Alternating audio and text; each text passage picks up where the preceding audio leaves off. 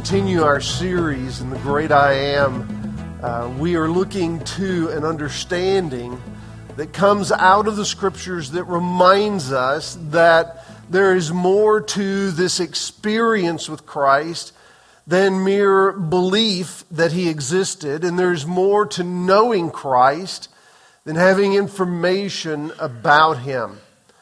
John directs us in that way today as we begin in chapter 1 in verse 6 and leads us to an understanding of the true light. He says in verse 6, "There was a man sent from God whose name was John. He came as a witness to bear witness about the light that all might believe through him. He was not the light, but he came to bear witness about the light." The John that he speaks of is John the Baptist. In fact, in the Gospel of John, the writer, the apostle of John, will never make reference to himself as John.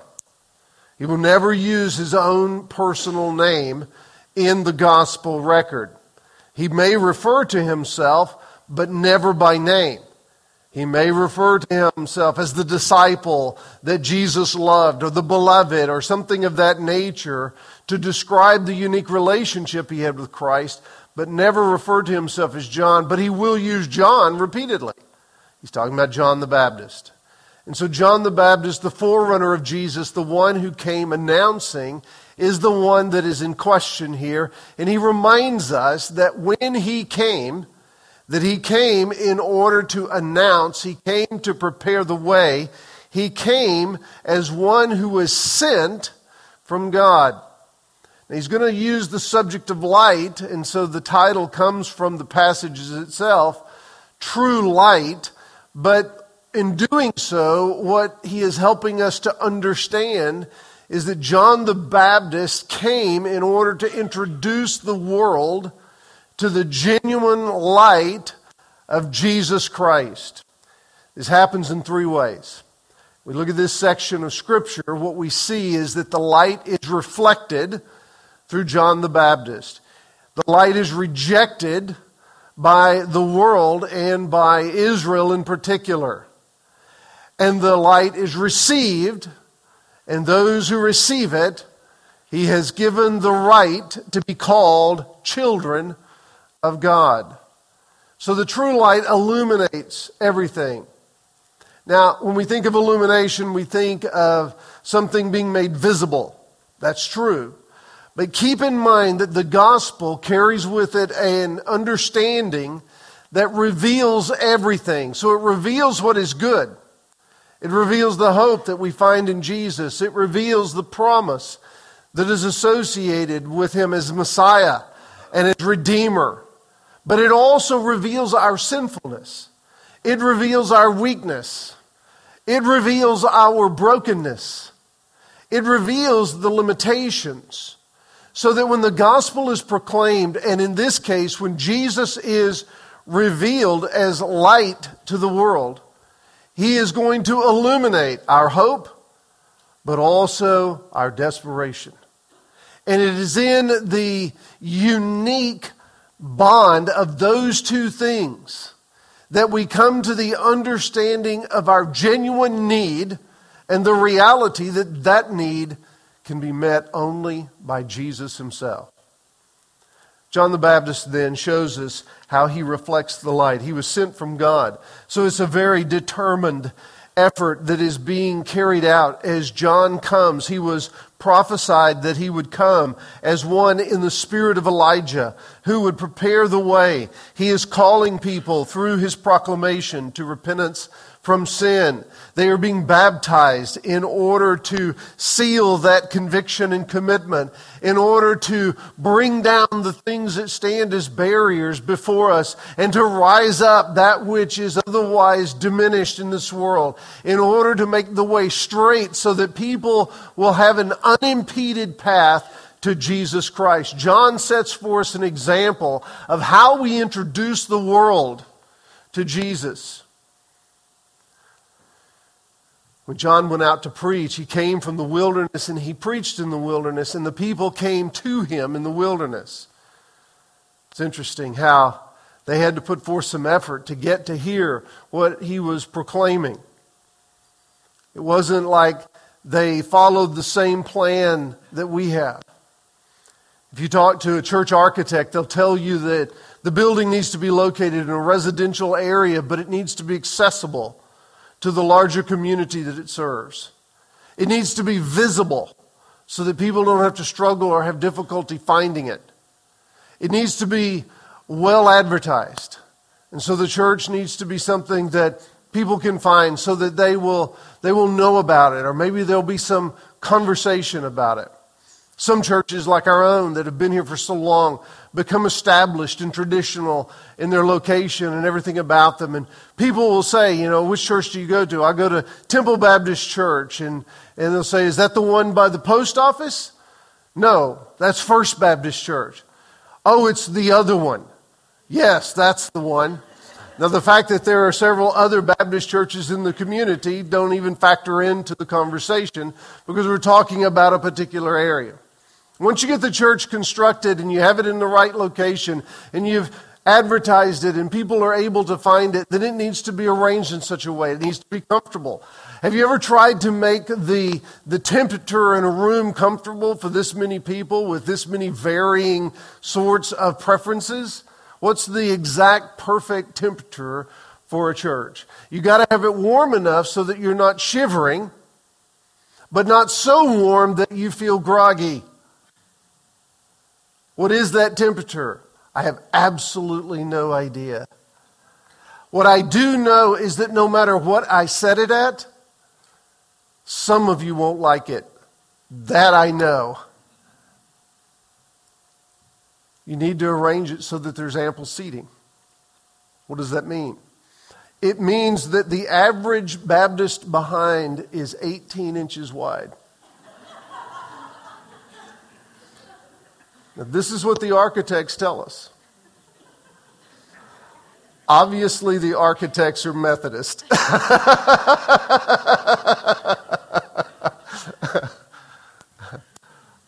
That determines how many of those behinds you can put in a pew or a seat.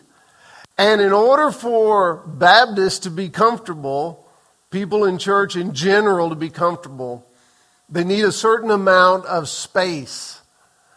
And so they can't be jammed together. If they're jammed up together, they're not going to like it. And so once a building reaches 80% capacity, it's full. That's what they tell us. What does all that say? It says that in order for us to worship God, in order for us to serve God, in order for us to be the family of God, in order for us to give ourselves to the teaching of the Word, to be inspired, instructed, and discipled so that we can in turn share Christ in the world around us so that others come to know Him personally. In order for all of that to happen, we must be comfortable. And yet the very message of John was given to him, and then he was sent in order to make the world uncomfortable. I'm not telling you that it is necessary in order for us to be obedient to the biblical teaching to go out of our way to disrupt and make people uncomfortable with the gospel. I'm telling you that the reality of the gospel is such that when it descends upon us, it will illuminate not only the wonder of God's grace, but also the very depth and darkness of our own sin. And it is only to the degree that we are drawn to that truth that we will discover it. John was sent from God specifically to declare Jesus and call people to repentance in preparation to receive Him. It says he came as a witness to bear witness about the light so that all might believe through Him. John came to bear witness to the light. His testimony of Jesus is the reflection of truth. While Jesus is the origin and the essence of truth, John was a reflection. He wasn't the light, as he states at the end of this section, but he was bearing witness to the light. You and I are not the light. We simply bear witness to the light. And there is a reason. The purpose is so that all might believe. There are two words in this section that are used both negatively and positively that are extremely important, and we'll see them more than once. The first is the word believe, so that all might believe. One of the problems that we have in relatively modern evangelicalism is that we have adopted the mantra that the answer to the problems of the world is that we need to believe in Jesus. And so we encourage people and we tell them things, well, to be saved or to be redeemed, all you need to do is believe in Jesus. Now, most people that are in a church or that are associated with Christian folk are probably going to say they believe in Jesus. But what they mean by that is that they believe that he existed. They might even believe some of the elements and issues that the Bible reveals about his divinity. They might believe something with regard to the miracles that he performed, or maybe not. Either way, they believe that he was a good man, that he taught truth, that he encouraged love and peace. So that when we say we believe in Jesus, or we tell someone that all you have to do is believe in Jesus, then what we're saying to them sometimes is being misinterpreted by the hearer. This word doesn't mean that. It means belief that is going to be translated into an experience of faithfulness, devotion, and sacrifice. Again, not always popular terminology, but nonetheless, this is what it means. It means to believe in such a way that we surrender to that which we believe. There is a much deeper experience here that would cover the full range of one's salvation when we realize that salvation means coming to the awareness of our own sin, repenting of that sin and seeking God's forgiveness, devoting ourselves in full trust to Jesus, believing that his death on the cross is sufficient to pay the penalty of our sin, and that the righteousness of Jesus is sufficient to uniquely and eternally equip us to become children of God, adopted into his family. So that when we believe in Jesus, it's much more. But John came to prepare the way and to show the people the light as a reflection of what was to be found fully in Christ, in order that we might believe. It's a powerful statement, but it's one that is vitally important. It says at the end of that verse 8, he was not the light, but he came to bear witness about the light.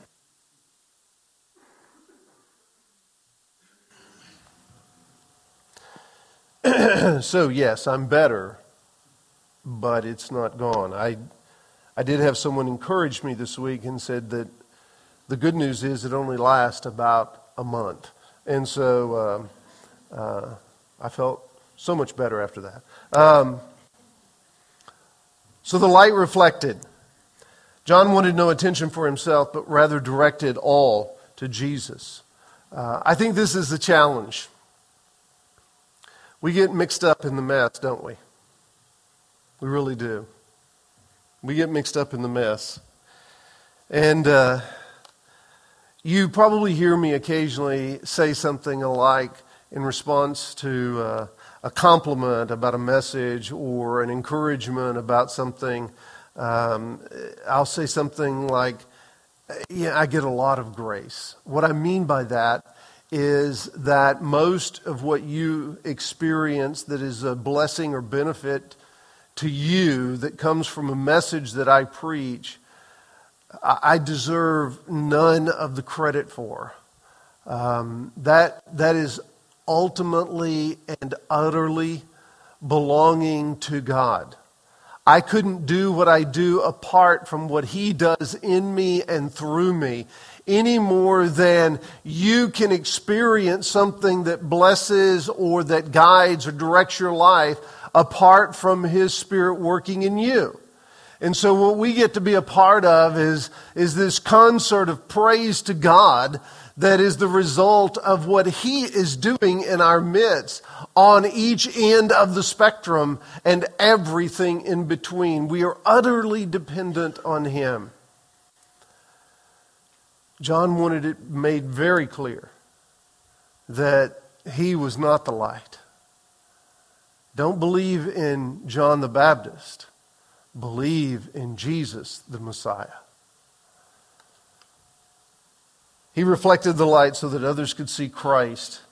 But not everyone responded positively. In verses 9 through 11, the light is rejected. Look at verse 9. The true light, which gives light to everyone, was coming into the world. He was in the world, and the world was made through Him, yet the world did not know Him. He came to His own, and His own people did not receive Him. The Bible speaks to us in a very specific way, reminding us of the unique circumstances that took place during the time Jesus came into the world. We look back on it and we remember it with fondness, and we remember it with such glory and such amazement. And yet that certainly was not the experience for Jesus and those that were near Him by and large. There was a whole world of people, and His own, in fact, included among them, that rejected Him. Jesus is the true light, indicating completeness and authenticity. That's why the word true is important. The true light, which gives light to everyone. Does He mean the true light as opposed to the false light? A little bit. But that's not really the focus of the word. The true light that He's talking about is talking about the quality, the character, and the nature of the light. Once you realize what that is, then everything else is obviously not the true light. He's talking about an authentic experience with Christ that provides a complete fulfillment through faith in Him. And so true light is describing the completeness and authenticity that is associated with faith in Jesus Christ. But even though Jesus was in the world, and even though the world itself was made through Him, the world did not know Him. Here's the second word, but now in a negative connotation. Not only believe is a word that is very important in John's gospel, and it means that it's much more than mental assent. The word know is likewise a very important word, but it means much more than knowledge gained through intellect. Now, it doesn't mean that the intellect isn't part of it. Your mind is always part of what God is doing in and through you. But here, it's not so much intellectual as it is relational. And so think of this word know as it relates to some of the biblical examples that we have in which a man would know a woman. In that case, it would be talking about a marital relationship that would have a very intimate connotation associated with it. Here is a very similar use, but in a different context. And so it doesn't have any sort of physical component that is associated with the previous example, but rather it does still maintain the unique intimacy of knowledge that comes by experience. Knowing Jesus, being in Christ, goes beyond more than just information that's in our heads.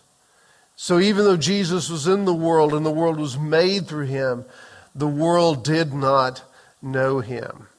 Arthur Pink wrote many, many years ago numerous commentaries on various books of the Bible, probably most noted for his commentary on the book of Genesis. That was my first introduction to it.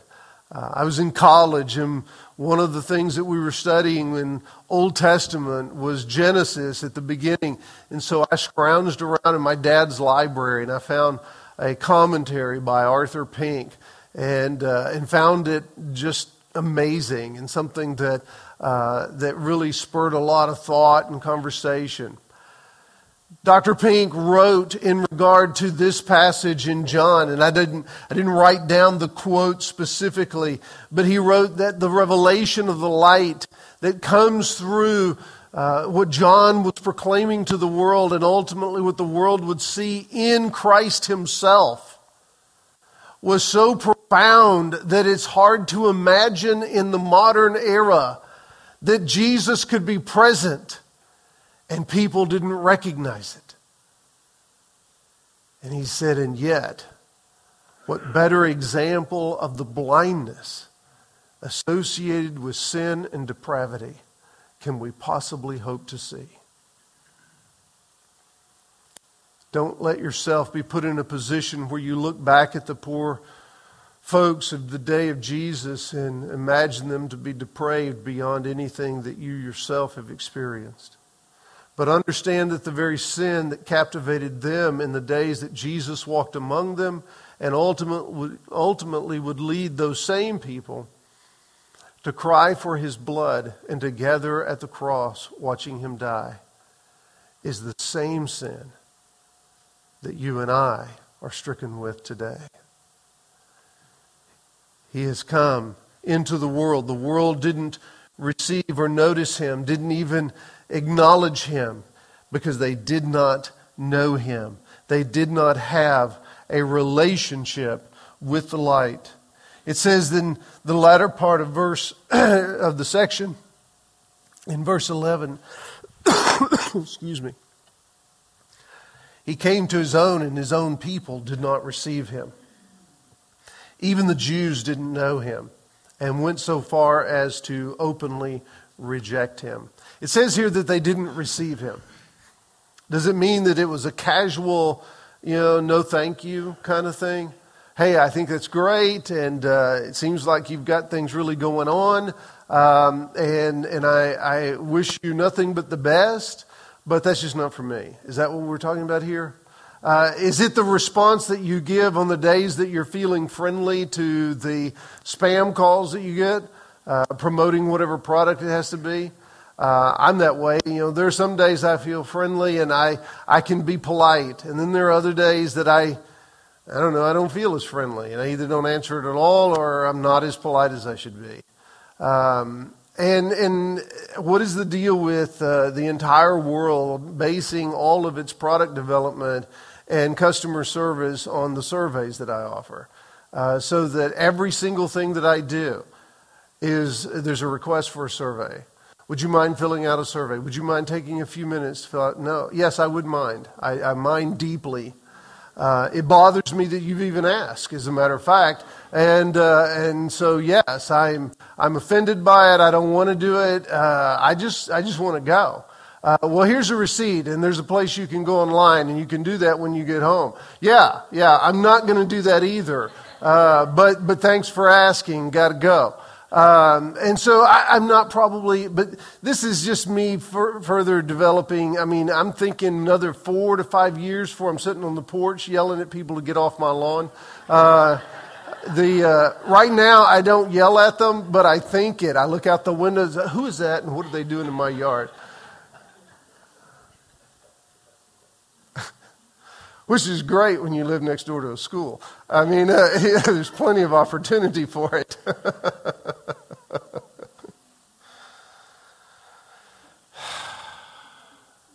What is it about this? We go through this, and this is not some sort of casual, polite acknowledgement of something, but no, I would prefer not to. This is an open and violent rejection of truth. This is a denial of the light. This is a refusal to believe. This is something that people have allowed the sinfulness to so captivate their thoughts that it is now bled into the open decision of rejection of Christ.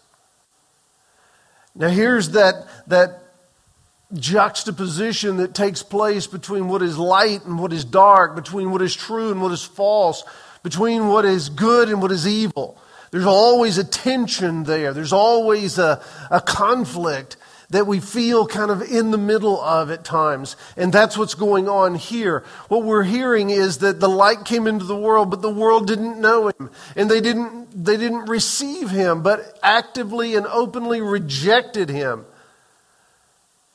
When we present the gospel is so revealing that it leaves no room for casual dismissal. Do you understand what I'm saying? If the gospel that you're presenting is something that allows people to walk away feeling as though, no, I didn't take advantage of the offer, but my life is in no wise diminished. The reality is that when the gospel is presented in its fullness, it reminds us not only of our desperate need, but it also reminds us that there simply is no other means of hope, for there is no other name given among men whereby we must be saved. And denial of the truth of salvation through Christ and faith in him alone is also to receive the condemnation of death and eternal judgment. There isn't any in between. There is no fence upon which we can straddle. The Jews did not receive him, but openly rejected him. The light was reflected through John. The light was rejected by the world into which Jesus came, but the light was received by some. In verse 12, but to all who did receive him, who believed in his name, he gave the right to become children of God, who were born not of blood, nor of the will of the flesh, nor of the will of man, but of God. The light received. He says in verse 12, even though they rejected him, to all who did receive him and who believed in his name. Notice those two things. The same aggressive tone that is associated with the word that they did not receive is now associated with they did receive. So when we do not receive Jesus, we are in essence rejecting and denying Jesus. When we do receive Jesus, we are embracing and believing in Jesus. Here's that word again. And now we see that it is much more than mental assent. Now it is a full and complete contribution of ourselves to his work and to his truth. It is opening ourselves up to Christ in such a way as to not only know who he is, but to be known by him, to enter into this intimate relationship. In spite of the world's rejection, some did receive him and some believed in his name. And that will always be true. It will always be true. Our responsibility is not to change people, because that isn't possible. You and I cannot change people. Our responsibility is to be faithful to the truth of Christ and to share him, believing that he will change people. Bringing people to Christ is the work of God, not the work of a pastor or the work of a believer. We are called to make disciples, understanding that we do that through the proclamation of Jesus Christ as the only hope of salvation. And we do that through the teaching of who Christ is and how he is working in us and the world around us. And we do that by helping people to reach some level of spiritual maturity whereby they themselves also become disciple makers in the process, understanding that God is the one who changes people. To all who received him, to all who believed in his name, he gave the right to become children of God. Believers are now adopted into God's family by his work of grace. We enter into a family relationship that speaks of God as our Father, that reminds us that we are all brothers and sisters in Christ, and that we have been adopted into this family, taken from a place of desperation where we were isolated and alone and without hope, and brought into a family where we are given not only a connection that is beyond anything that we could have known before and is in fact eternal, but we are also provided with all that is necessary and needed in order to grow in a healthy fashion in the confines of God's family. But he warns, this salvation that we have experienced and received, this adoption into the family of God that is of such a blessed nature, he reminds us that we were born not of blood, nor of the will of the flesh, nor of the will of God.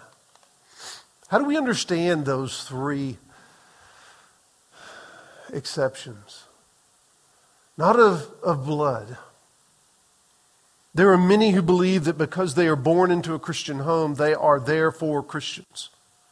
The very fact that you were born into a home that claims to be Christian, to no fault of your own or as a result of no effort on your own, you're automatically grandfathered into redemption. And while if you were to say it that way to somebody, they probably wouldn't think that's how it happens, and they doubtfully would agree with you in that. And yet the end result is nonetheless the same. I mean, I've spoken to people, and we like to use in our denomination, we like to use, different kinds of illustrations. We don't talk about believing that we are Christians because of blood is something that, you were baptized as an infant perhaps, or you were brought into the church as a result of some dedication on the part of your parents, and then that's sufficient. But we like to talk about how, people will say, well, are you a Christian? Well, my uncle is a pastor. I didn't ask about your uncle. What does that mean? Well, you know what it means. People mean by that, no, I'm not really a Christian, but I have family members who are. And the Christian adjacent should be enough to get me into heaven. I'm familiar with the words and the lingo. Not by blood. You're not born into this. The reality is you're born into sinfulness. We are all sinners by nature, but also by birth. We have a sin nature that is present in us from the moment of conception.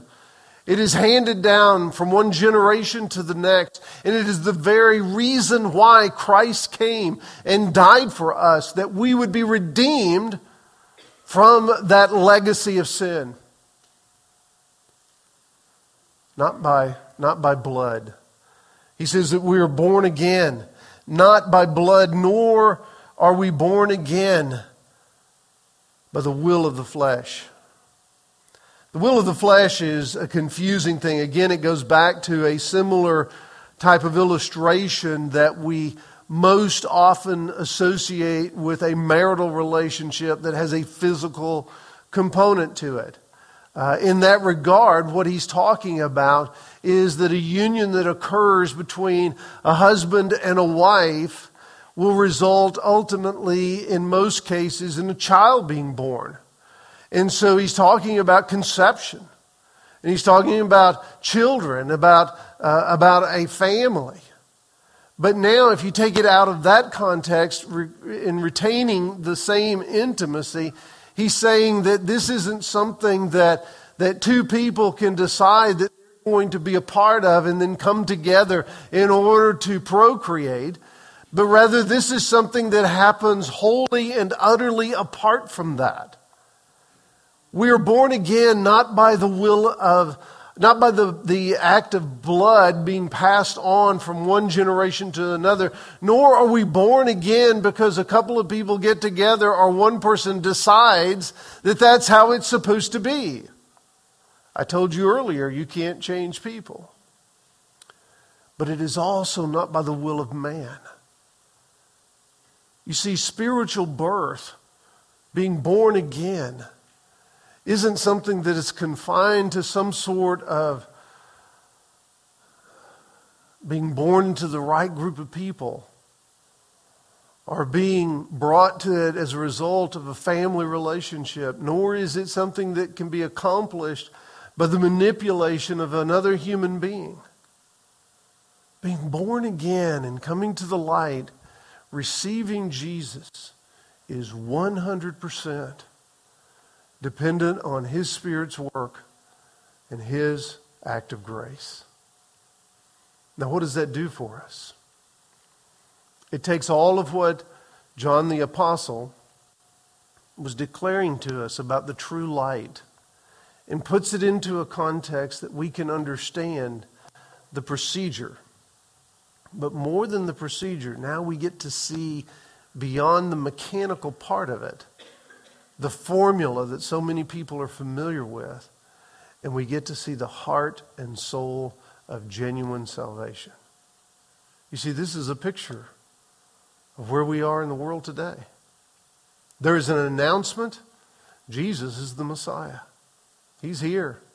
Everything that we experience and all that we know in the world around us is made by Him. He has come to His own rejected Him. He has come to the world didn't receive Him either. But He's here. You look around in this room and you see the number of people that are gathered in this place, and you know that across this community there are other churches like ours with similar gatherings, and yet we still represent a vast, overwhelming minority of people that are not in church today. There are more people today in Sullivan, Missouri that don't believe in Jesus than there are that do. And some of those who don't believe are actually in church today. You see, the issue is not about your associations. It's not about your patterns and traditions. It's not about the will of your parents. It's not about the upbringing in your home. It's not about the decision by somebody else along the way. It is always and only dependent on God's grace and your willingness to receive Jesus in a way that changes us. The true light illuminates our world and our lives. But in that He reveals not only the way out and the way forward, but He also reveals the very thing that's destroying us in the first place. As we see and as we understand with fresh vision what Christ has done for us, may we see the true light that has come into the world to bring about hope and redemption. And as we do, may we remember, to any who receive Him, to all who believe in His name with that full commitment of life, He has given the right to be called children of God. That's who we are. And that's the message the world needs to hear. May we be faithful as we share the true light in a world of deep